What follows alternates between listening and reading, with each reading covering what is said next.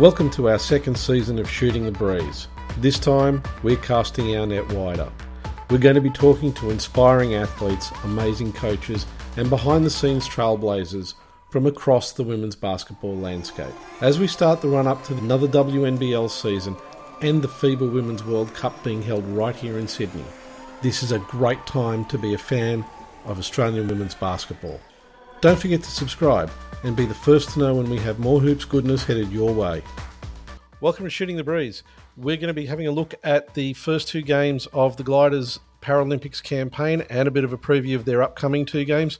Joining me again, Jana Meisens and also Darren Alley. Jana, Darren, how you doing? Great, Paul. It's nice to have a chat, talk about the Gliders and how the first couple games gone. Yeah, I'm good, mate. That's good. It's been I got to say, those first two games were really interesting from my point of view. Learned a lot, got some questions that came out of it as well, but also from the point of view of the performance of the team, given they are a young team and they haven't had a lot of time together, they stitched together some really impressive runs of play. Yeah, I'd have to say that first half with Japan was great to see them out there playing and sticking with them offensively and defensively. Yeah, I agree with Jana there. Defensively, Japan were outstanding, and they really put the clamps on us in the second half, which made it really hard to score for us. You know, they were very quick and agile, and every shot we had to take was a tough shot, and we didn't do that to them. Yeah. The first half, I thought, of the Japan game was fantastic. But before we get into that, I got a couple of questions. Now, the first one, and obviously it just didn't come into my head as part of our first podcast, is traveling. I saw a couple of travel calls and I really looked at it, and for the life of me, I couldn't quite figure out what's the definition of travel. Yeah, that's a great question. And I thought about that last time we talked too, that I didn't get into the detail. And those two calls were on the Gliders. I remember it was on Hannah at the baseline and Georgia half court. So technically traveling in wheelchair basketball, you can double dribble. Once you start dribbling and stop, you can start again. And your travel call, it's 2 pushes on the wheel.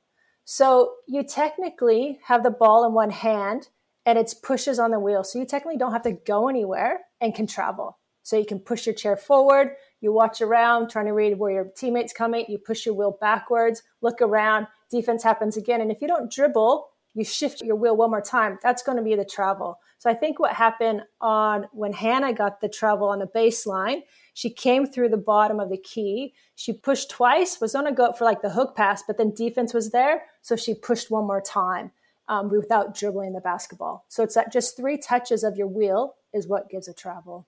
Does that make sense? Yeah, it does. So you've got to dribble after you touch your wheel twice.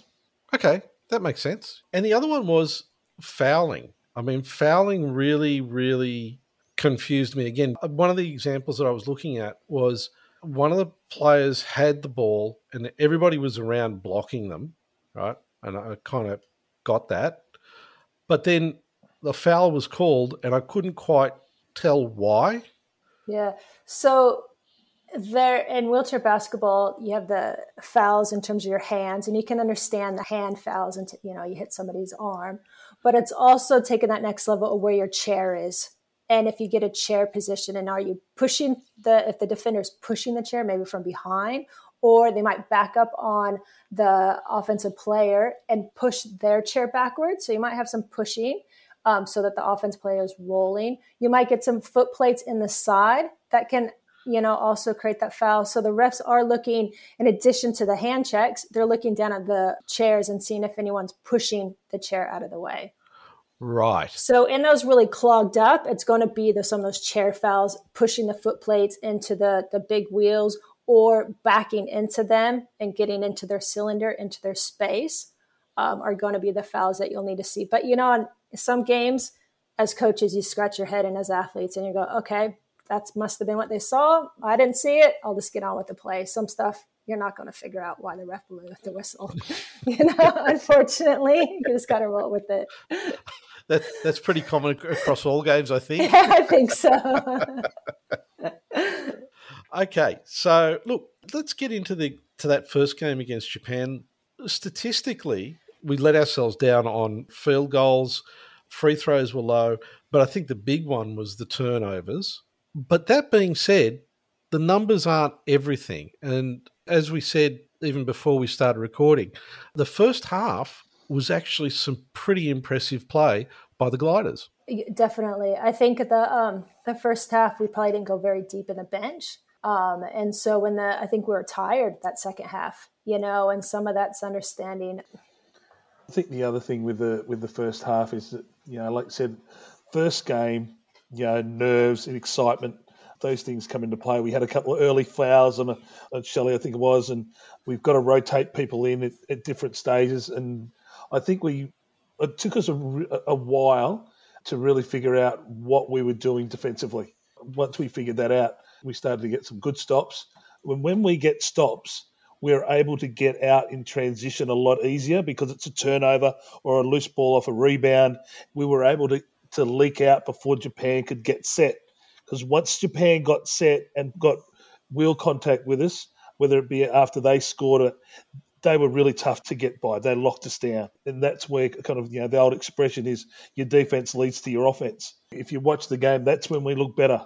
We look better when we pressure a shot, it's a miss, and we can look to bust out without Japan getting set and locking wheels up. I've got to say, one of the things that did impress me with the game was when we were getting the ball out, the speed that we were getting down the court really, it seemed to me, and I'm no expert, it seemed to me like we're getting down the court faster than the Japanese seem to typically be getting up the court. But more importantly, we were taking opportunities to take shots while on the move. And yes, some of them rimmed out, but the ones that did work, there was nobody around to defend. Yeah, we got a lot of shot ups, where the team collectively took a lot of good shots. Now that shooting percentage was a bit low, but those shots were there for us to shoot. And I think that was really highlighted to jump to the next game, that third quarter versus Germany. It was a transition. That's one thing in wheelchair basketball. You get out nice and wide, you cross the whole width of the court back and forth going up. And that's where you're going to get the passes. That's where you're going to make the defense have to keep switching, figure out where they're going to go on. And then you're going to get the easy bucket close to the basket. And that's what we saw when the Gliders are able to get up and get out and to move collectively up the court. That's where the bucket's going to be easy at the other end. And when Janet talks about crossing, it's having a player on the right-hand side of the floor going right across the middle of the floor, right to the other side, so they can, like Jenna said, force the other team to switch or to clip a defender so the ball handler can come off their back or a cutter can come off their back and get into space. As you'll notice in some of the games, when people are watching the game, you'll see sometimes we cross in a very small area, so in the middle third of the court, and we don't get much width. And Jana talks about crossing with width. It means we need to get wide and cross each other to give more space for people to get through gaps. It's more when you want to attack, you want to create space, you want to be far, and then you want to consume that space. Create the space, read the defense, what they're doing, and then consume it. Everyone talks about balance and spacing. If you're all pushed together and want a little space, that's where it's hard for anybody to get moving. So create that space, and then you attack again. Okay. Again, as someone who's got a lot to learn about the game, one of the other things that really surprised me was the ability of the players to change directions so quickly. And also, I was really surprised by how close to the baseline they could get under the basket and still make an attempt at a shot in traffic. Are there sort of moves that are typically done in wheelchair basketball? Well, becoming one with your chair and understanding, I guess, from the high pointers, how do you move your trunk to get your speed, and how do you to stop your chair, getting your shoulders behind your axle so you stop immediately while defense flies by, or how do you, those first two pushes are the most important pushes in wheelchair basketball, because that's how you're going to get ahead of anybody, is going to be those first two power pushes. Now, during training in wheelchair basketball, you're constantly working on the chair skills. You're constantly working on doing little V-cut, quickly doing your move, but how quickly you can get your hands, if you consider the wheel to be a face clock, your hands start at 12 o'clock and you push down to 2. And then they go back up to 12, push down to 2. Now, the quicker you can get your hands from 2 o'clock back up to 12 so you can push the chair again is going to be light and day between those that are agile out there and able to get in those tight spaces and move and to stop their opponent or to make the basket. So it's working on those chair skills with your hand movement on your wheels. Which traditionally you may see differently. If you watch, say, wheelchair track, it may be very different. You'll see them push from 12 all the way down to 3 or even lower sometimes. Whereas because you need to get your hands back quick and you need to change direction, that's why you need to use those short, sharp pushes. And you'll notice the difference in certain players in our team, like Shelley Cronell and Amber, and that they're very sharp and short and they're very agile in their chairs. And some push a little bit longer. The Japanese, to their credit, they're very agile in their chairs and very quick up and down the floor. One of the areas where I thought we got let down again in the Japan game was the number of shots that just rimmed out. They were all doable shots. And I'm guessing that really came from we got to settle into our game, into our team. So I think in a lot of cases, the missed shot percentages, while it doesn't look great, I think it would have been a lot of the shots that didn't make it were 50-50 whether they should have dropped or not. Yeah, and sometimes that's, you think about being your first international competition or your first Paralympics, those rims feel tight, and how do you just get that ball in there? How do you make sure you leave that follow through out there forever to make sure you switch to using the backboard to make sure it goes in? Those little things that going, okay, I'm going to make sure everything's right. Trying to do those little fine detail and switching your mind and honing into that, I think is a skill as you go to the games and again to really go, I'm carrying this, I'm going to do it for my teammates, I'm making sure that goes in there. So we have to remember that we've had 2 athletes, 10 our first game, and to really drive that, Amber's playing fantastic, making that happen. Some of that's just her experience of saying, I'm going to make this happen. And I think it's all about the preparation to put your chair in the right position to give you the right angle to make. So even with some of the layups that we missed, it's like we're either too low and can't use the backboard, or we're too far under the rim, so we can't make a good play at it. It's all that timing and those little things that you had to iron out in the first game that we probably didn't do as well as we've done in the past. Like Janice said earlier, we took some fantastic shots. If you look at the shot chart, we're getting the shots where we want them. We just didn't knock them down. And when you cough the ball up 24 times and turn the ball over, that's going to hurt you if you're not getting enough shot attempts up. Japan had 11 more shot attempts than us, and that's all because of the amount of turnovers we had. So it's tough to win a game when you don't get as many shots as the other team. I'm just going to move into the Germany game. Again, the turnovers really hurt us. I mean, Germany made 20 points from turnovers. But I think overall, the performance of the team against Germany, to my view, was an improvement against Japan. And also, given the quality of play that Germany has, to me anyway, it was a visible improvement in play by the team. And that's got to bode well for the future. Yep, agree with you. I thought the Germany game was way better. I thought our defensive energy was a lot higher, and we played with a bit of confidence. People were being more aggressive. It wasn't just our higher pointers taking the shots. Our mids and our lows were all being aggressive, looking for their shot, trying to get their chair in the right position, and it showed on the scoreboard. We had more contribution from everyone rather than just one or two. There were a lot of attempts made at shots that looked to be higher percentage shots in this Germany game than there were in the Japan game. It was like there was a little bit more time taken, a little bit more prep and thought going into the shot rather than just let's get it up there and hope that it's going to get in. Yeah, and you can see that our shooting percentage went up. We probably took 10 less shots in the Germany game, but we got a higher percentage. So you're right. We had more time. We were able to settle and not rush the shot when I was inside the key. And that kind of, we got last night's game out of the way, resets, and good on them. I mean, they had such little time for recovery and to quickly get into the game and put that beside them and go out there and have a fantastic game and improve. And about being a young team, it's every quarter, how are we improving? What are we doing? What are our controllables that we can do? And they did that, and they should be applauded, and it's great. to Yeah, see that happen. I think one of the keys to that too was that Amber got into foul trouble early, which was a big hole scoring wise, and those other players had to step up and be aggressive. Georgie did a great job, but also, Vinny chipped in and got a couple. Hannah Dodd chipped in and was more aggressive and made some plays. And that was a really, really good sign for them. And then in the third quarter, the run we made in the third quarter, where we actually won that quarter, was fantastic. Our defense was, outstanding, and offensively, and that made us be able to get out and get some cheapies, which is ideally what we want to get. We look so much better when we're in transition. Yeah, it was noticeably different from the Japan game. But the other thing that I was really quite impressed with was the ability of the team to not only get the ball down the court, but the way they were moving the ball around. It seemed to be a lot freer in terms of ball movement than there was in that first Japan game. Yeah, and there's some great shots off of that ball movement, at the top of the key or ball reversal to the other side. I know Vinny had a good shot there. I think Bree had one as well. That offside moving the ball around and everyone being a threat was more visible in today's game compared to Japan. Okay, so looking forward at the upcoming two games.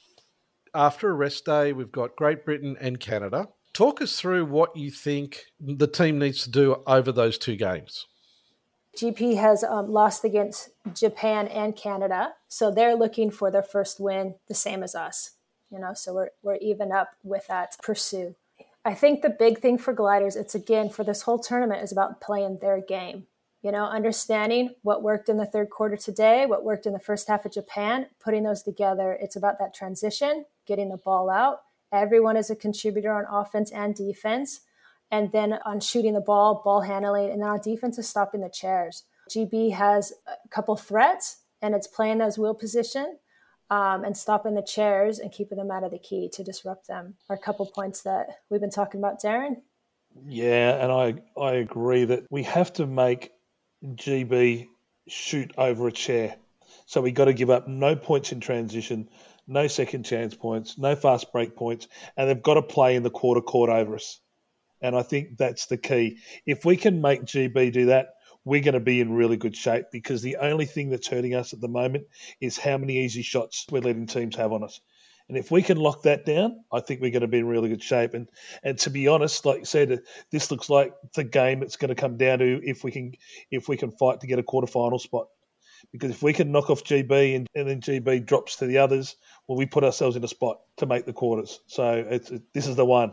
Just going to the point that you made about shooting over the chairs, one of the things I noticed in today's game, it seemed there was a lot more emphasis on getting taller players in front of the Germans before they took their shot to try and disrupt their attempt.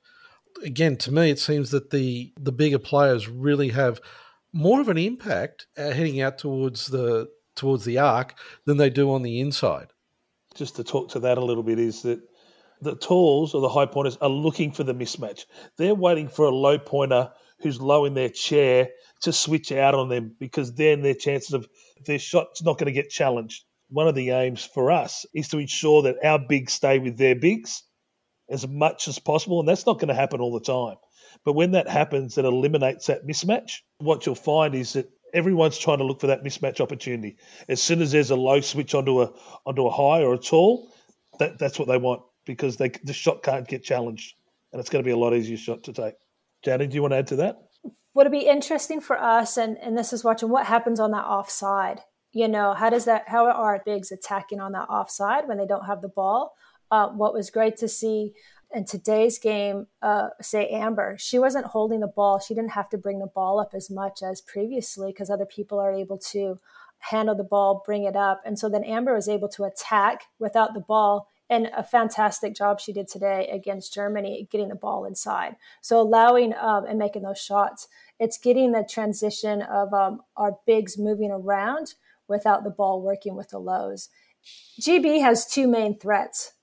They have the Williams, who's a 2.5, and Conroy, who's number 14. So it's getting the bigs on bigs. They have 4 or 5 big pointers, so they'll be able to run through their fours and bigs. A little versus us, we have our Amber and Cookie and Jess. And against Japan, Jess hurt her back, so she had very limited minutes.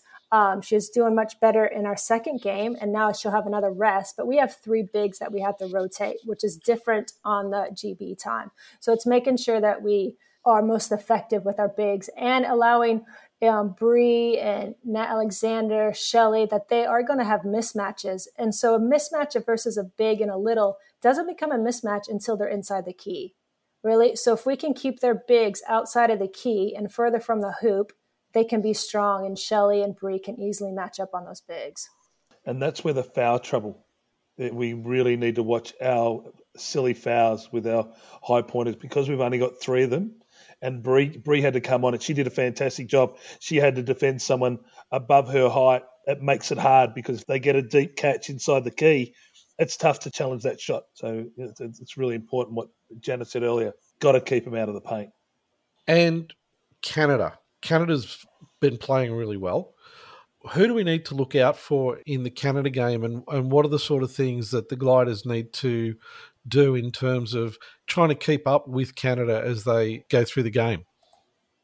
They've got a very strong high pointer, and her name's Kathleen Danino. I don't know how to pronounce it. She's strong, and she had 32 points in their game against Great Britain. She was 13 of 24 from the field.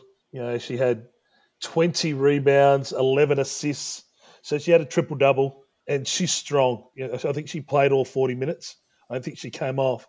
So for us, they've got a mid-pointer who had 18, Rosalie Lalonde. She was super efficient. She was 7 to 10 from the field, and she was 6 or 7 from the free-throw line. And she just gets it done. If people go and double team on Kathleen or Caddy, I think on the live stats they had her name as Caddy, so that must be a nickname. But if they double team her, we just got to make sure we just can't disrespect anyone. We just got to make sure that we play good Team D, make them shoot over a chair, because when they shoot over a chair, we rebound better because we're in position, and then we can get out and flow into transition. Yeah, I think with Canada, right, Kathleen, it was a big on big. She has the ball a lot of time up the court. She has a good arm, so if anybody leaks out or does a fast break, she has the arm to throw that. So it's making sure we pressure. If they get a rebound, we need to have early pressure on it to disrupt that kind of pass. And then it's making sure we get back on defense and push them out from the hoop. But it's really pressuring her. And you're right, the class 3, Roselli, and really making their littles or other people that are weaker threats, making them shoot the ball. And I think that's important, Jana. We talk about what we have as a threat rating. So we look at the other team that we're playing and we go, well, who's the most dangerous to the least dangerous? And say, all right, we need to make sure that we take the ball out of these people aren't shooting the ball, and we give their lower threats and make them win the game for them. So that'll be the key. So we're virtually saying, can we eliminate that Kathleen Danadu, the number 13 for Canada? And can their low pointers score 20 points or 15 points? Or can 4 of them score 10 points? And that's the gamble you take. So it sounds like in terms of Canada, there's 2 players specifically that we really need to look at trying to shut down, or at least slow down as much as possible. And if we do that, then we've got an opportunity to try and keep the game close, rather than get into a situation where there's a big break and then we have to play catch-up ball. Yeah, and it's really about controlling what we can control. It's our offensively getting wide, playing together as a team, and then just having smart defensive, good chair position and stopping their chair, stopping the momentum on defense and creating that momentum on offense. I think we match up better against these next 2 teams a little bit. The key will be, 1, fatigue. Although Great Britain, we've got a break, which is great. So we'll be coming in to them fresh, which will be good because, like I said, we've got lower numbers in the high and we've had some foul trouble, and it'll give everyone a chance now to come in fresh from that one. And with Canada, like I said, their stars haven't come off the floor much. They're big point scorers. They're playing 40 minutes a game. And if they're going to do that for 4 games straight, it'll be interesting to see where they are at the end of the week, the end of the 4 days. And can we go with them and really put pressure? So that'll be a test. That's interesting. I hadn't really thought about that. But if they are having players go, start to finish on the game without a break, when we get to their 4th game, they must be tired. I mean, it's a tough ask. And when you think about what teams have gone through with COVID, and their preparation is going to be nowhere near. Like your game preparation, you can do as much strength and conditioning and endurance and cardio as you want, but there's nothing like playing high-energy basketball where you're having to work for 40 minutes and be able to make decisions when you're tired. That's the key. That's very true. When you're tired, trying to make those snap decisions, it could be the difference between adding a few extra points to the gap or not. So it'll be interesting to see how those games go. I know you're going to hate me for saying this, but predictions? I think the ball's in our court. It's just how far are we going to grow from one game to the next? You know, it's putting those pieces, putting those blocks together that we showed in the Japan game and then again in the Germany game and keep growing from it. I know this team, they're hungry and they want to grow and they're trusting the journey. And so putting that together, I think, you know, it's those teams that, you know, you practice in the games and the first couple times, oh, you're not even close. You're not even close. And then sometimes you match up, and then you start winning. We're kind of at that part that we're ready to catch them. So I guess it's that part of believing in ourselves and putting it together. And if we can hold on to that and harness coming together and doing the little things that we know that we can do, anything's possible. I agree with Jana, and we're a confidence team. So the problem is that we haven't got going in the first quarter. If we can get off to a good first quarter, you watch the difference. And we even had problems with that early in our scrimmages, in our pre-scrimmages, Jana, didn't we? So we couldn't get off to a good start. Like we always had a great third quarter. If we can get off to a good and knock some shots down early and get rolling, you watch this group, because when they get their confidence up and they play with a smile and they get going, they can do some great stuff. I'm excited to see for the Great Britain game, because I think we match up better with Great Britain. I think Japan were too quick for us and they got up the floor.